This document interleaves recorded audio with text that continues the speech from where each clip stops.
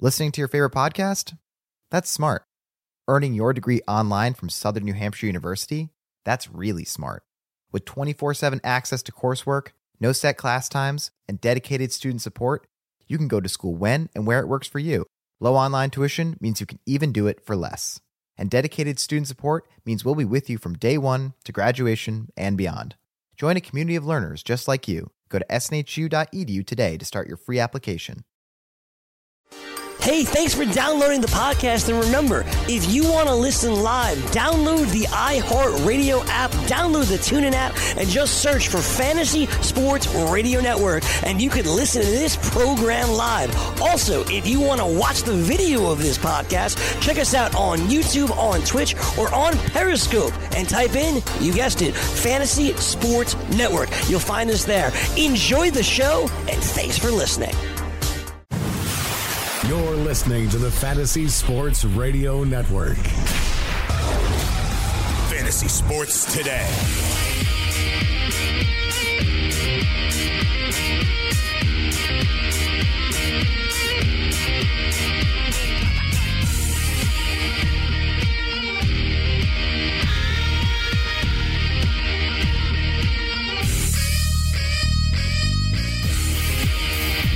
So here we are, hour number 2 on FST. A lot of stuff this weekend. It's always a good time of year. We just had the National Basketball Championship the other day. Congrats to Virginia Cavaliers. We got the Masters is ongoing. I'll be settling in and we're trying to watch some golf today. And the leaderboard is out of control. People are saying it's maybe the most loaded leaderboard ever because the first 1, 2, 3, 4, 5, 6 players have all won majors. Francesco Molinari, Jason Day, Brooks Koepka, Adam Scott, Louis Oosthuizen, Dustin Johnson. Those are the leaders there. Those first 5 are tied at 7 under, and then Dustin Johnson's one shot. This breaks the record for most players through 36 holes that are within one shot of the lead. And it currently stands at 4. That's 9 players either hold the lead or are one shot off. That does include Tiger Woods, which the golf community and ESPN and CBS are obviously thrilled about because They got Tiger Woods on the weekend and he matters. You got other guys in there, Ian Poulter and John Rahm, Matt Kuchar, Phil Mickelson, just 3 shots off the lead. So Justin Thomas right in the mix there. You got some other guys. You know, Ricky Fowler isn't that far off, but he's got a lot of work to do. Jordan Spieth, I don't know if Spieth missed the cut. He was awful on Thursday. Let me see. I'm looking it up. Yeah, I think he might have missed the cut. Anyway, I'll get to that. Anyway, we're not going to do a ton of golf here. But let's see. I'm looking for his name right here. Jordan Spieth. Where is he? Come on, Jordan. Why can't I find this? Of course I can't. It's live radio, folks. This is what happens when you try to do something without doing the research. No, there he is. He's at -1. So you got a long way to go. But at least they have him here for the weekend. So that's it. Odds right now as of Saturday morning. Koepka and Woods are listed as 13-2 co-favorites. So that's really just about Tiger Woods' money, right? People wanting to bet on Tiger Woods and wanting him to win, so he pushes down as one of the favorites. But he really is just one shot off the lead and playing well. Yeah, I'm not a real big golf fan, but hopefully it gets down to it stays not even close. The Masters show, you don't sit in there on Sunday and a little drink in your hand and just watch. It's just so peaceful to watch on a big screen television.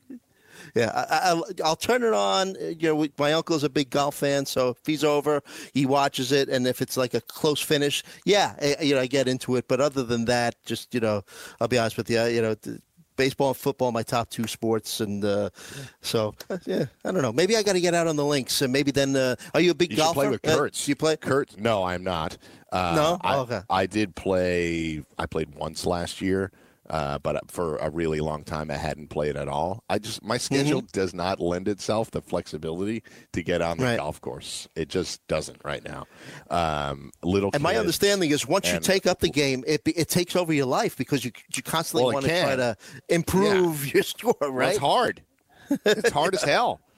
You're going out there, you're shooting over 100. You're like, I'm terrible, but it's fun, and you'll hit a drive right down Broadway, 250 yards or whatever, and you're like, I'm the greatest golfer alive. And then you triple bogey because you can't get up and down. So it's really frustrating. And yes, my foot doctor, I have a foot doctor. I got flat feet, and I'm always dealing with these crazy foot issues. Not that anybody wants to know that, but he's consumed by it. That guy is consumed by it. He's consumed by watching it. He's consumed by playing. George Kurtz does play a lot, but I don't know that he's a big watcher of golf. He strikes me as the type of guy that, he watches the few major sports and he likes to play golf, but I don't know that he's going to follow the Masters. Anyway, that's it. That's our golf segment for probably the entire year. So we're turning it over to the NFL. We'll talk NFL draft with Emory Hunt after this, and we'll recap that. But a couple of major stories. Adam Thielen agreed to a 4-year extension. Deal's worth $64 million, with a max of $74 million. 35 guaranteed. He was entering the third season of a 4-year, $19 million base deal. So they had him at a real value, and he's 293 receptions in his 5 years. He topped the 1,000-yard mark each of the past 2 seasons and was a Pro Bowler both years. So he caught 113 passes for 1,373 yards and 9 touchdowns last season. He played in all 16 games. So that's it. Money for Adam Thielen. They lock him up, and obviously they're going to have to continue to try to keep this team together. They kept Anthony Barr. They have the 2 receivers with Diggs and Thielen. Obviously, Cousins has big money. The talent is there for this team. They have to figure out the offensive line in order to keep this offense moving forward and improving. Yeah, and a lot of teams need to do that, right? Just every year, we start to realize how important it is, not just the main positions, the offensive positions, but how much an offensive line can mean to a team. And Thielen definitely deserves the money. I mean, he's gotten better year after year. It came into this season with thinking, was he going to continue his progression? And for the first several weeks, I think up until like week 10, he was like one of the, if not the top receiver in football. So I think it's money well spent. But you're right. He had 100-yard games the first 9 weeks of the season last year. He had 100-yard games. So he was on fire. He paced a couple of my teams quite well. He didn't fall apart at the end of the year. He just, the production slowed a little bit as the Vikings offense slowed. So that was a source of frustration. But Diggs got the extension last summer. Thielen gets the extension now. Obviously, they're pretty locked up. This team, despite, they bombed out last year by not making the playoffs. That was a huge failure on their part. But I don't think that they're terribly far away. They just have to address the offensive line. I think the defensive line will be good enough. Mike Zimmer is a good defensive coach, even if he lacks in other areas. And I think they'll continue to improve. The talent is there defensively. It's there offensively. The offensive line really hurt them a lot. And I thought, obviously, the way in which they fired the offensive coordinator mid-season was indicative of the fact that things weren't working. Not for Cousins, not for the offense as a whole, but now they will move on into 2019. And I would suspect that they'll be a team that you'd have minus odds for them to make the playoffs. I think there'll be an expectation for the Vikings to make the playoffs this season. Yeah, I agree with you. Are you a Cousins guy? Because he seems to be a polarizing guy. I mean, I'm kind of lukewarm about him. I didn't like what he. I mean, I owned him on a couple of teams because, and I owned him on a couple of teams. And it's okay to be lukewarm on Kirk Cousins. That's how I am, which is why we don't really think he's worth $84 million guaranteed. Right. Right. I understood why the Vikings did it. They were close. They didn't think they could continue to get it done with Case Keenum, and I think they were probably right. But I guess that's really the problem. Kirk Cousins is pretty good. He can put up good numbers. Something keeps happening in these big games where he doesn't produce and they don't win. He's like the anti-Alex Smith. Alex Smith was, prior to his injury, Alex Smith was a guy that was seen as a winner. And even though there are holes in his game, at some point at the end of the day, when you keep seeing him racking up wins and a high winning percentage, and conversely, Cousins falling apart in these big primetime games, it starts to point back to you at some point. I try not to, on a 53-man roster, try not to castigate one guy for not being able to win games. But if it happens consistently, there's something to it generally, right? Yeah, absolutely. I agree with you. But speaking about the Vikings, just one last point on them. We need 16 games out of Dalvin Cook this season, no? Yeah. That's a problem too. Like his not being healthy was a problem too. Marshall Faulk, who I do the shows with this past season. Yeah, one of the most durable backs in football. And that's a great point, because his comment when that stuff was going on, when Dalvin Cook and Leonard Fournette really couldn't get out there, and the rumors being like, well, they're not 100%. Marshall's opinion was, and he wasn't pointing fingers at anybody in particular, but his attitude is that you're never going to be 100% at running back. So if you're a little banged up and you feel like you should take a week off, you really shouldn't. It's like you just have to figure out a way to get out there when you're not 100%, because you won't be. It's not a position that lends itself to you being healthy all the time. You're going to have a bum ankle or a sore shoulder or a swollen knee. He's like, you just have to get out there. He's like, if it's something that you're going to get injured doing, then don't do it. But he just thought that there were a couple of guys, like the ones that I mentioned, that maybe could have been out there and were taking a little bit of extra time. Maybe it's a generational thing. Maybe it's the teams are more careful with players now. But Marshall was of the opinion that guys like Dalvin Cook need to be out there even when they're not 100%. No, I like it. Marshall Faulk, helped a couple of my teams in the back in the day win some fantasy championships, and like I said, he was basically a 2-for-1 deal. I mean, if you look at his receiving numbers on top of what he did on the ground, just amazing stuff. And to his point, he's probably right. Yeah, Reuben Foster. In other news, he's fined 2 game checks by the NFL, but he's back in business. He can play for Washington as soon as they get started next year, assuming nothing else happens. So he's going to resume his playing career. He's fined 2 game checks, and he will not be suspended any further. Suspended 2 games at the start of last season. Then there was another potential domestic violence incident. It has been investigated. They've apparently watched video with that they obtained from law enforcement officials, and he's back. So I had Reuben Foster on a dynasty team, and when I saw that last incident, I actually cut him from my dynasty team. I just thought, like, I can't even deal with these headaches anymore, and this guy seems like a bad guy, and I can live with it if somebody else picks him up and he's productive. He's obviously a really talented player. I thought his career would take off, but due to suspensions and injuries and everything else, it has stumbled to start. He's now on his second team in his career, but he really could be a huge addition to them, especially if he plays motivated based on these other things that have been going on with him. So it could be an interesting scenario for Washington and really help their defense long term. Now, they are going to be an interesting team to talk about in terms of the draft, because they have a whole bunch of quarterbacks on the roster. I think there's 5 quarterbacks on the roster right now. But if you got 5 quarterbacks, as the saying goes, you don't got one. So they're really going to have to figure something out come draft night.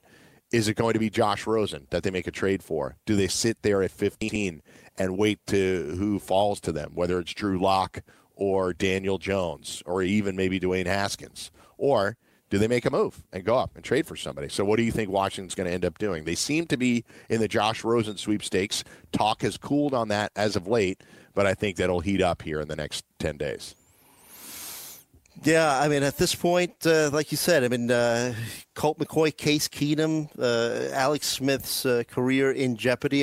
Definitely his season. He's not playing this year, Yeah. I mean, I'm looking at some mocks that have them going after, making a trade and possibly going after Rosen. Others have them going after a wide receiver. I mean, they definitely need to explore opportunities. I mean, wouldn't be surprised if they pick up a quarterback off of this draft. I mean,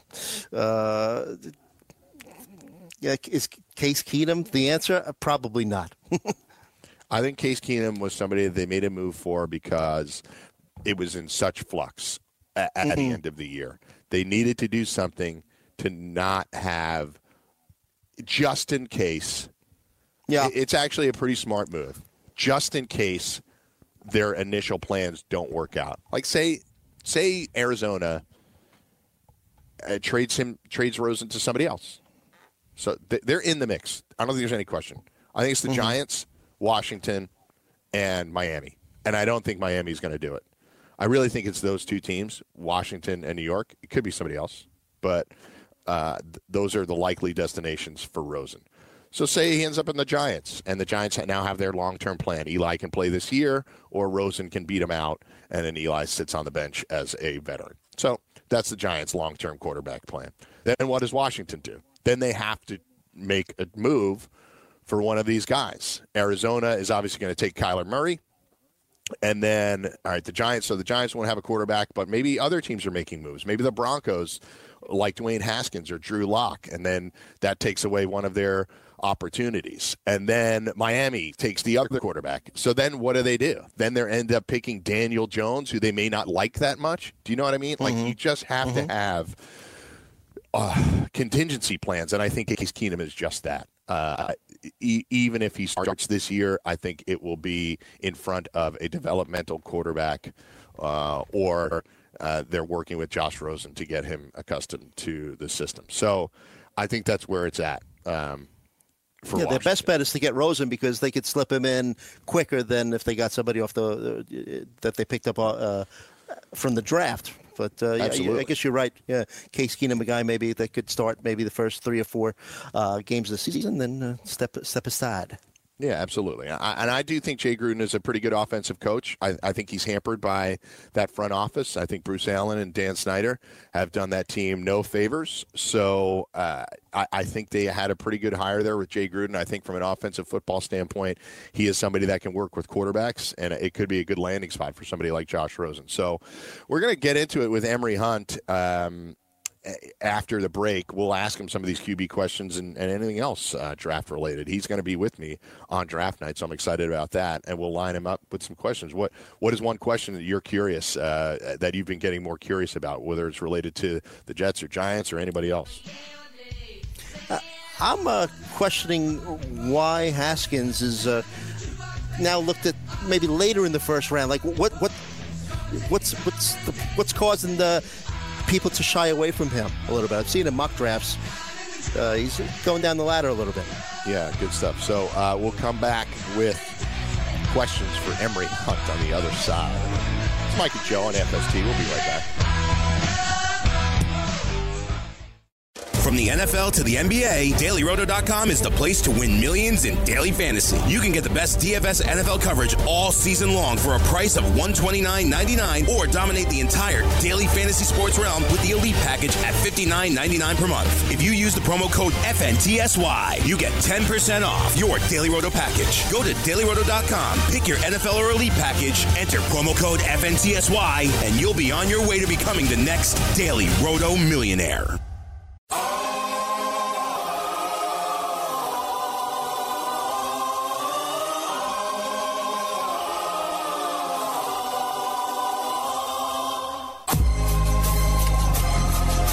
Welcome back to FST. Mike and Joe bringing in Emory Hunt in here in a minute.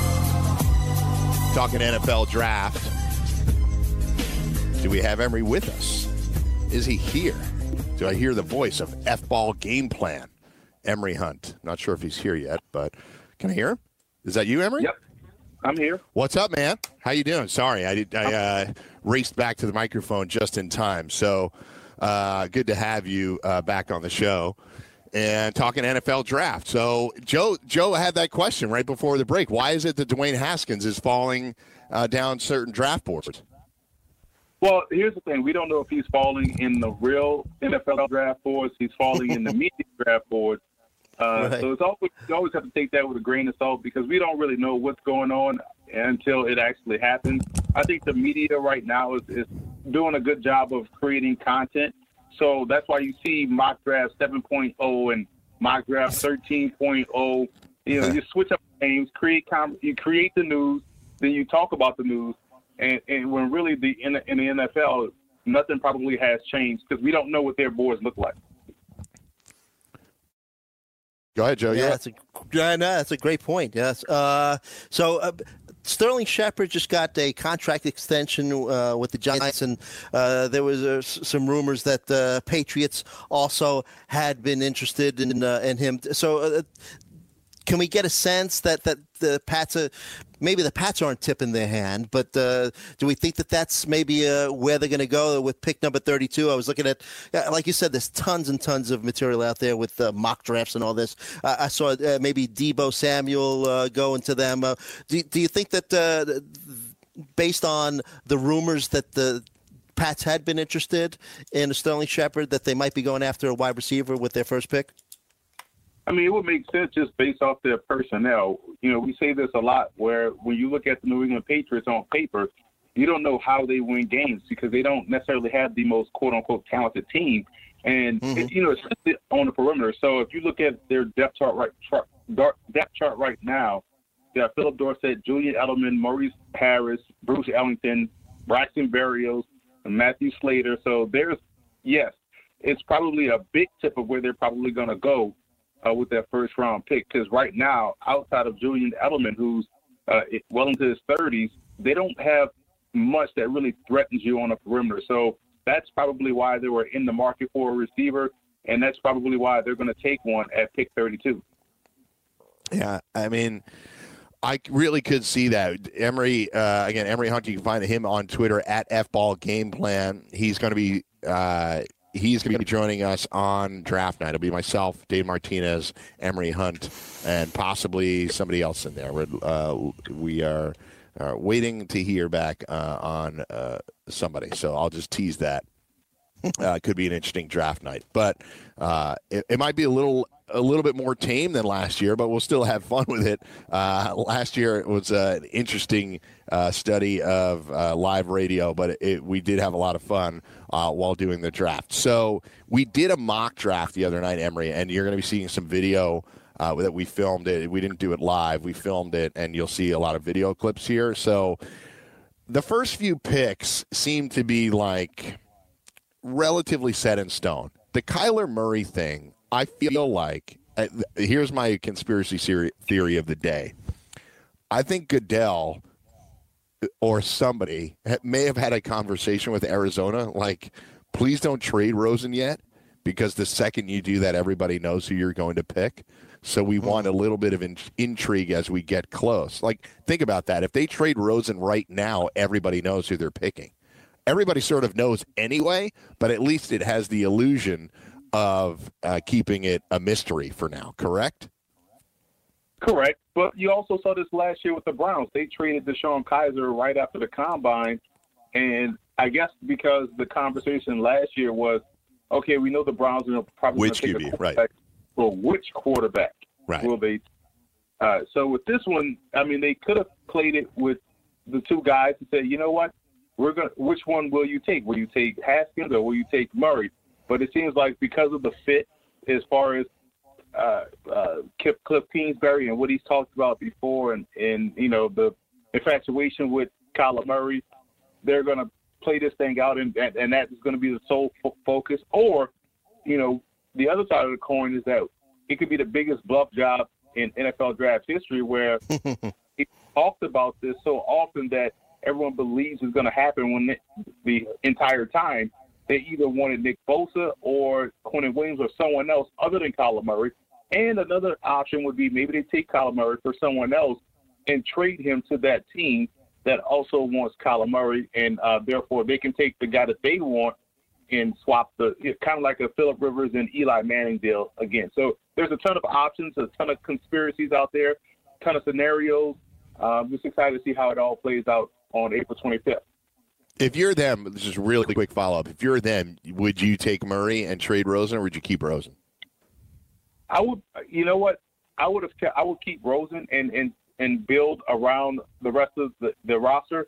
But if you look at Rosen and say, okay, well, at the end of the day, this guy is a lot better, then I have no problems with taking Kyler Murray or Dwayne Haskins because they are the better players over Rosen. So I can understand that aspect as well. If you're going to say, okay, we just want to take the better team and we know the better player and we know right now that what we saw last year is probably Rosen's ceiling. You know, he's going to be good, but is he going to be top 10 quarterback in the league? I mean, do we really think Jared Goff is a top 10 quarterback in the league? So I think if you want to take a guy that's just flat out better at one of the more important positions, then I'm all for it. But I would probably use that pick to take one of the best players in the draft and go from there.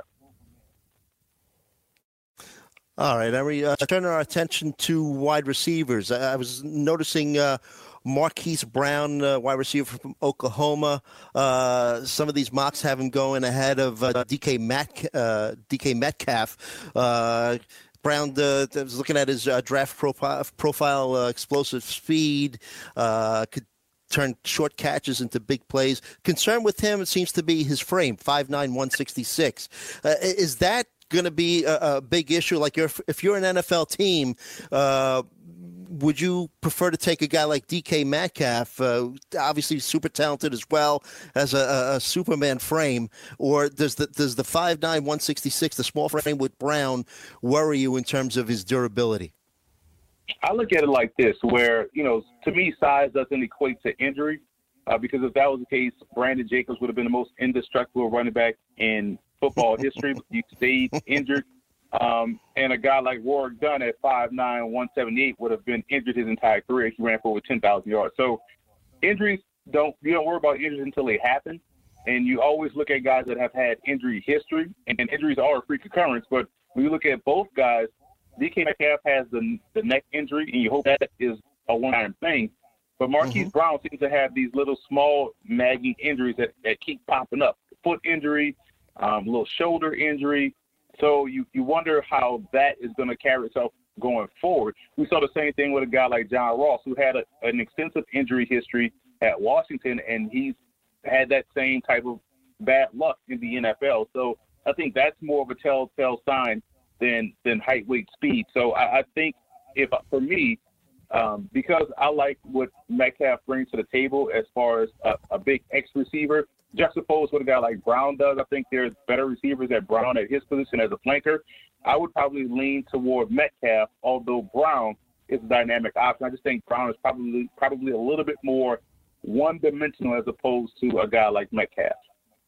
So, all right, we talked about Metcalf and Brown. What other wide receivers do you have with a first-round grade? I can tell you, just to tease it, in our first-round mock draft, and this was a combination of myself, Rich Shermanello, Joe Lisi, Gabe Morency, Frank Stampfel, Joe Rainieri, Keith Irizarry. We all sort of picked for different teams. I picked for the Packers, and that was the first wide receiver off the board. I went with Metcalf. I could see a world where Metcalf and Adams together could form a pretty significant duo. You have to take into account the fact that they did draft 3 wide receivers last year, Jamon Moore, Marquez Valdez-Scantling, and Equanimeous St. Brown.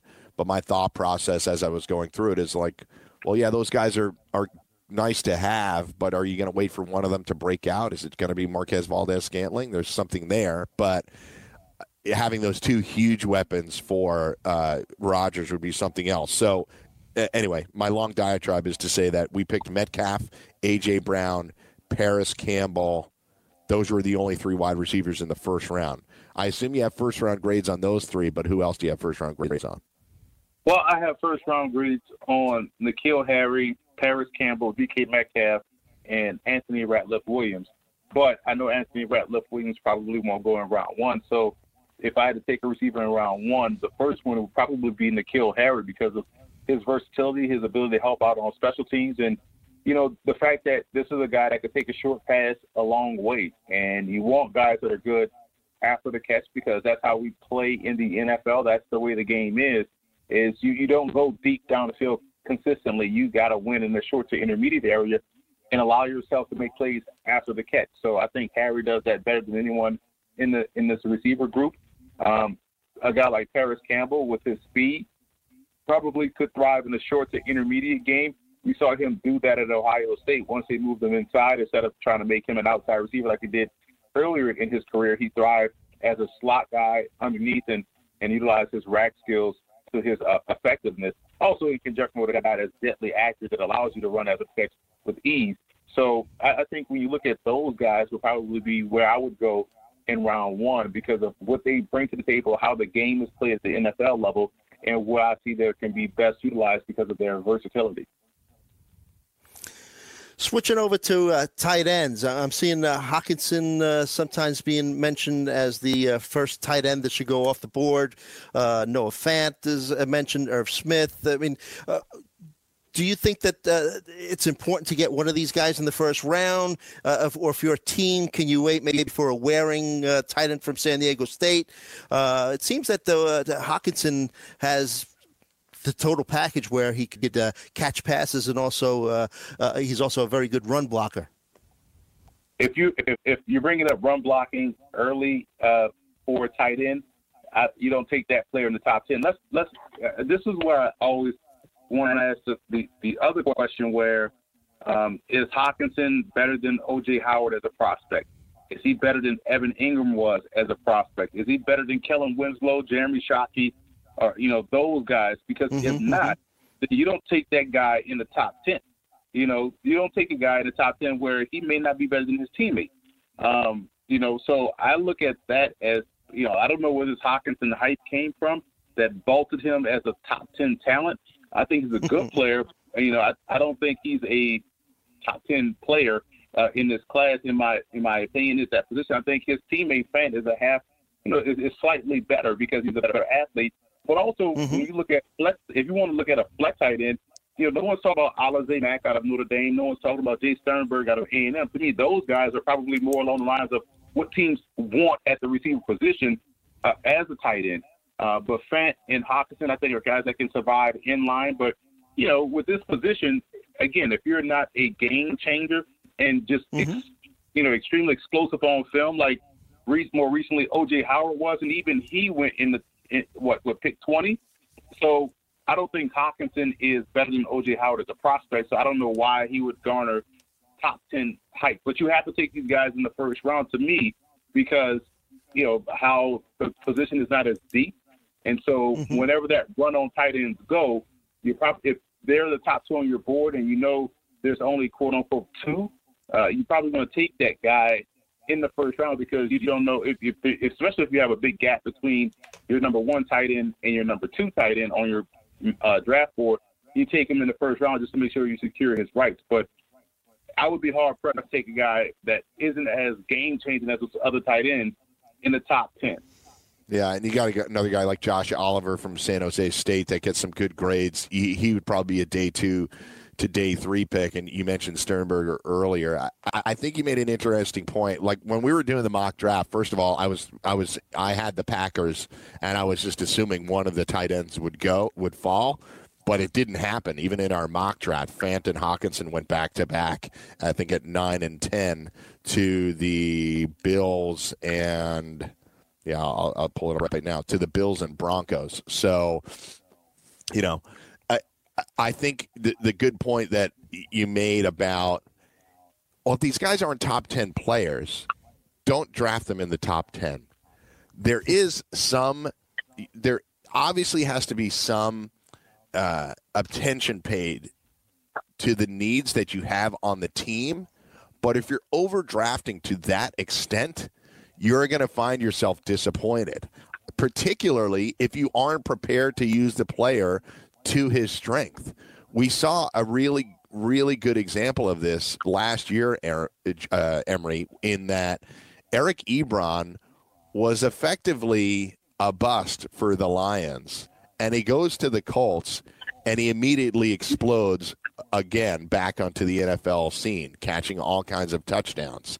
They have two interesting and talented tight ends in Indianapolis now, but you really do have to be prepared, and you and I have talked about this before, to use the player to his strengths. We saw in recent years the Lions are a perfect example of that because of Ebron and even Laken Tomlinson, a guard that they had drafted.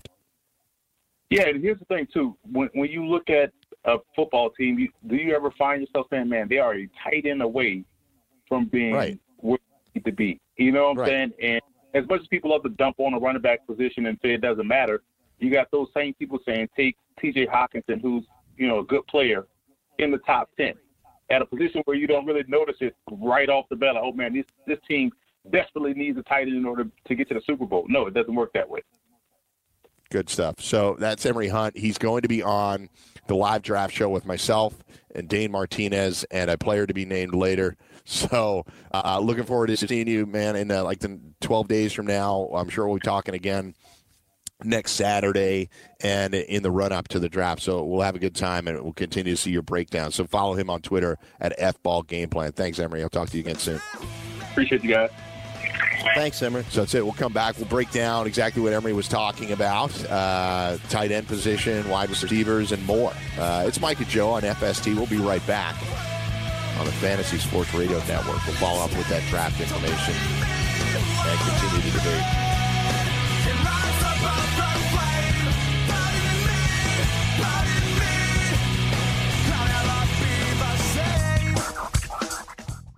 From the NFL to the NBA, DailyRoto.com is the place to win millions in daily fantasy. You can get the best DFS NFL coverage all season long for a price of $129.99 or dominate the entire daily fantasy sports realm with the Elite Package at $59.99 per month. If you use the promo code FNTSY, you get 10% off your Daily Roto package. Go to DailyRoto.com, pick your NFL or Elite Package, enter promo code FNTSY, and you'll be on your way to becoming the next Daily Roto millionaire.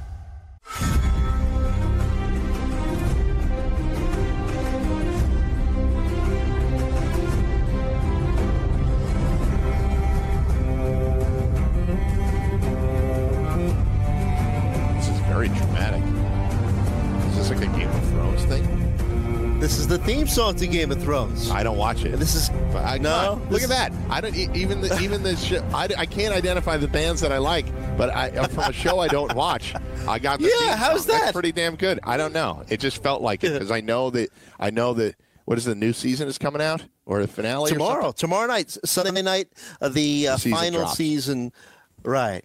I think there's only maybe 7 or 8 episodes, and I enjoyed watching Game of Thrones. But the thing is, a lot of these shows, Mike, there's so much time in between seasons that you tend to, and there's only like 10 episodes or so a season. You tend to forget what happened, so you kind of almost need to rewatch some of the stuff. But I've been trying to rewatch it. It's probably by design. Yeah, probably. Yeah, but.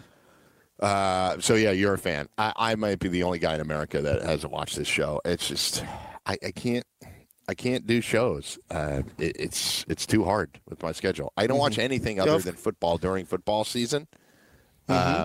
Basically, I reserve like one night a week to watch like one show with my wife. That's usually Modern Family. Because she loves it. I've gotten tired of that show. That's the comedy, right? With Ed O'Neill, the guy from yes. I've seen bits and pieces of it. Very funny show. Yeah. It is funny. I'm not a huge fan. It's funny. And it's that show is like coming to a close now. Is it? This is the last season as well? Yes. I think there's probably it's probably 2 seasons too late, but nonetheless, just the way sitcoms are. Like sitcoms just get tired over time, right? It's the same bits over and over again. I find that to be the case across all sitcoms, but particularly if one sitcom is on for too long, they just start doing the same bits over and over again. They jump the shark. Yeah, exactly right. Exactly right. Perfect example. So shout out to Fonzie. So Game of Thrones coming out tomorrow. I knew that was coming out, so that's why I figured Sean was throwing that in there. Anyway, we'll get back to that in a moment. But forget tuning into Game of Thrones. Just tune in to Make It Rain with Joe Rainieri and Dave Martinez on the Fantasy Sports Radio Network. It's every weekday from 6 to 9 a.m., getting you started early as they start your morning doing their best to get you addicted to sports wagering. Get all the sports wagering information you crave for NHL playoffs, NBA playoffs, Major League Baseball, and live 2019 Masters action. If you're able to watch the show and not just listen, catch the video feed live or on demand on the Fantasy Sports Network YouTube page or on your favorite OTT provider. It's Make It Rain on the Fantasy Sports Radio Network and Fantasy Sports Network YouTube page, weekdays from 6 a.m. to 9 a.m. Eastern. So there you go. That is it for that read. And Game of Thrones, coming out. Other shows, like there's so many good shows that I just never watched, Joe. I just never watched them. I never saw The Wire. I never saw Breaking Bad. No. Oh, my God. Yeah. Wire I missed and I need to watch, but Breaking Bad definitely something. Right. People think when your schedule changes. Like, this guy is a jerk. Who doesn't watch Breaking Bad? No. And I know I would better love than all of Breaking us.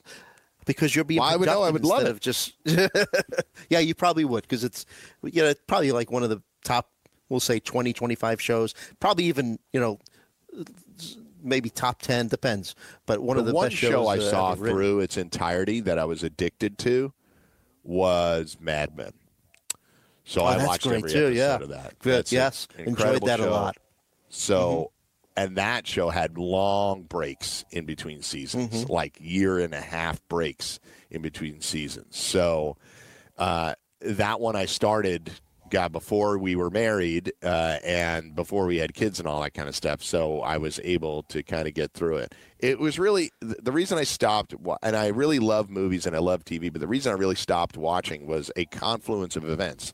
It was me obviously becoming a broadcaster and a lot of free time.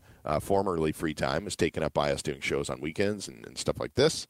Researching too. Getting prepared the nights before and all that kind of stuff. So, watching various shows and watching games and that kind of stuff. So it's just part of the job. So that replaced it. And then any other free time was taken up by having kids, and then you're tired and you can't watch a show. And I got married to somebody that doesn't really like the same types of shows that I like. Like, she would never watch Breaking Bad with me. She probably wouldn't watch Game of Thrones because there's a violent component to it.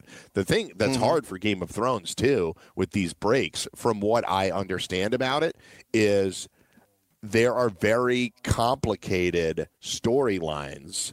Absolutely. Characters that keep getting reintroduced and dismissed and reintroduced. So you have to almost have a cheat sheet next to you as to who this person is. So that would be hard for me until I have time to sit down and maybe binge watch it. But right.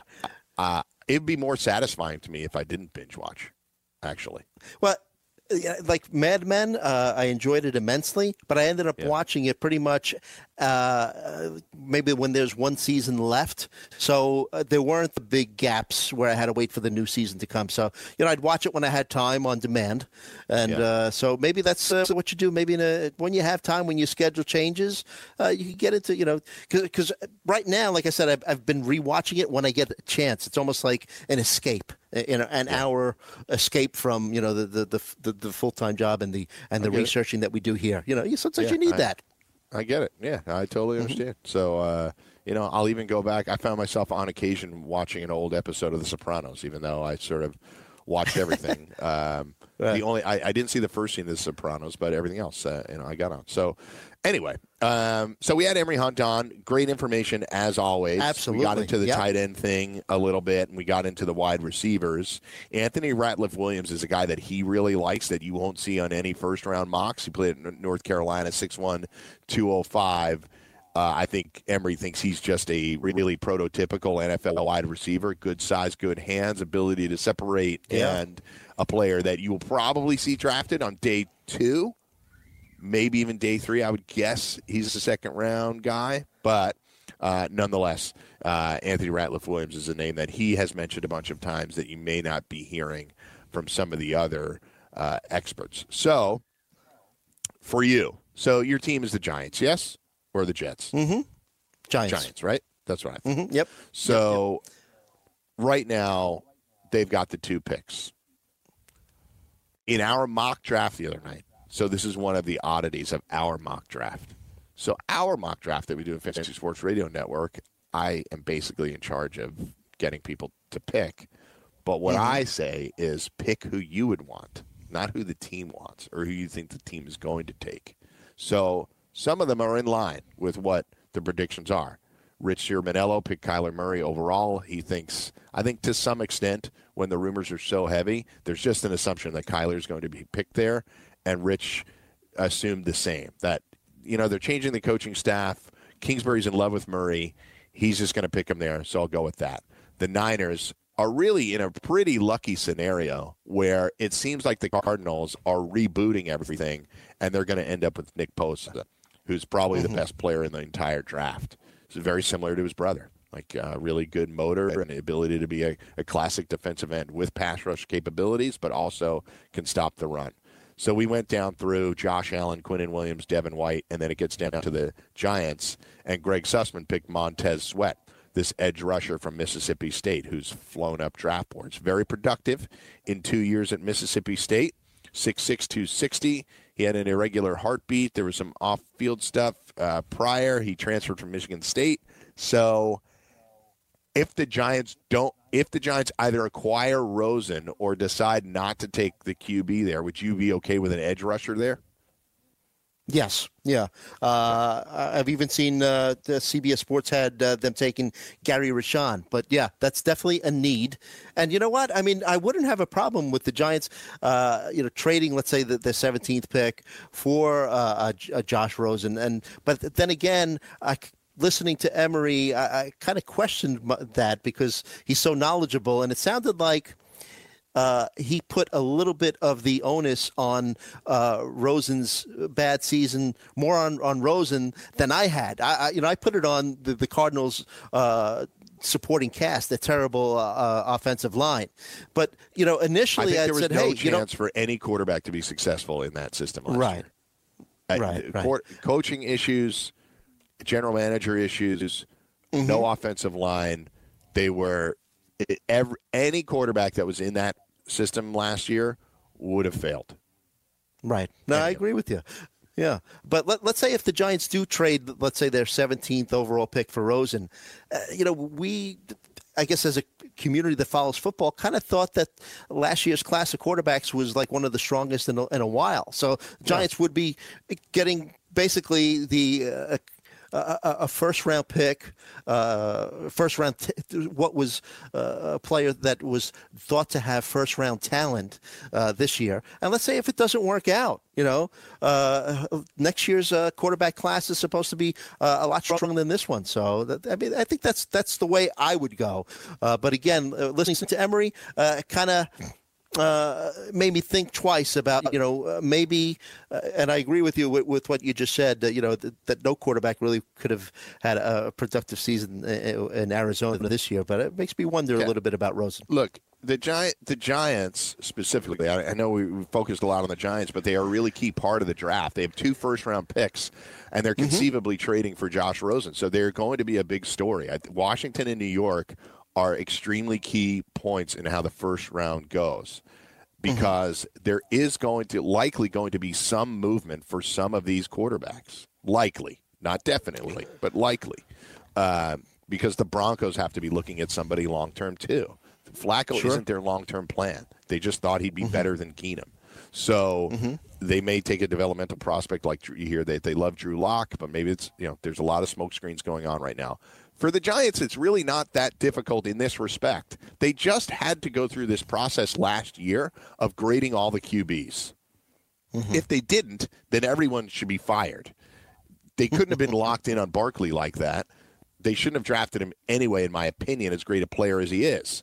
I just didn't think I don't think any running back is quite that valuable.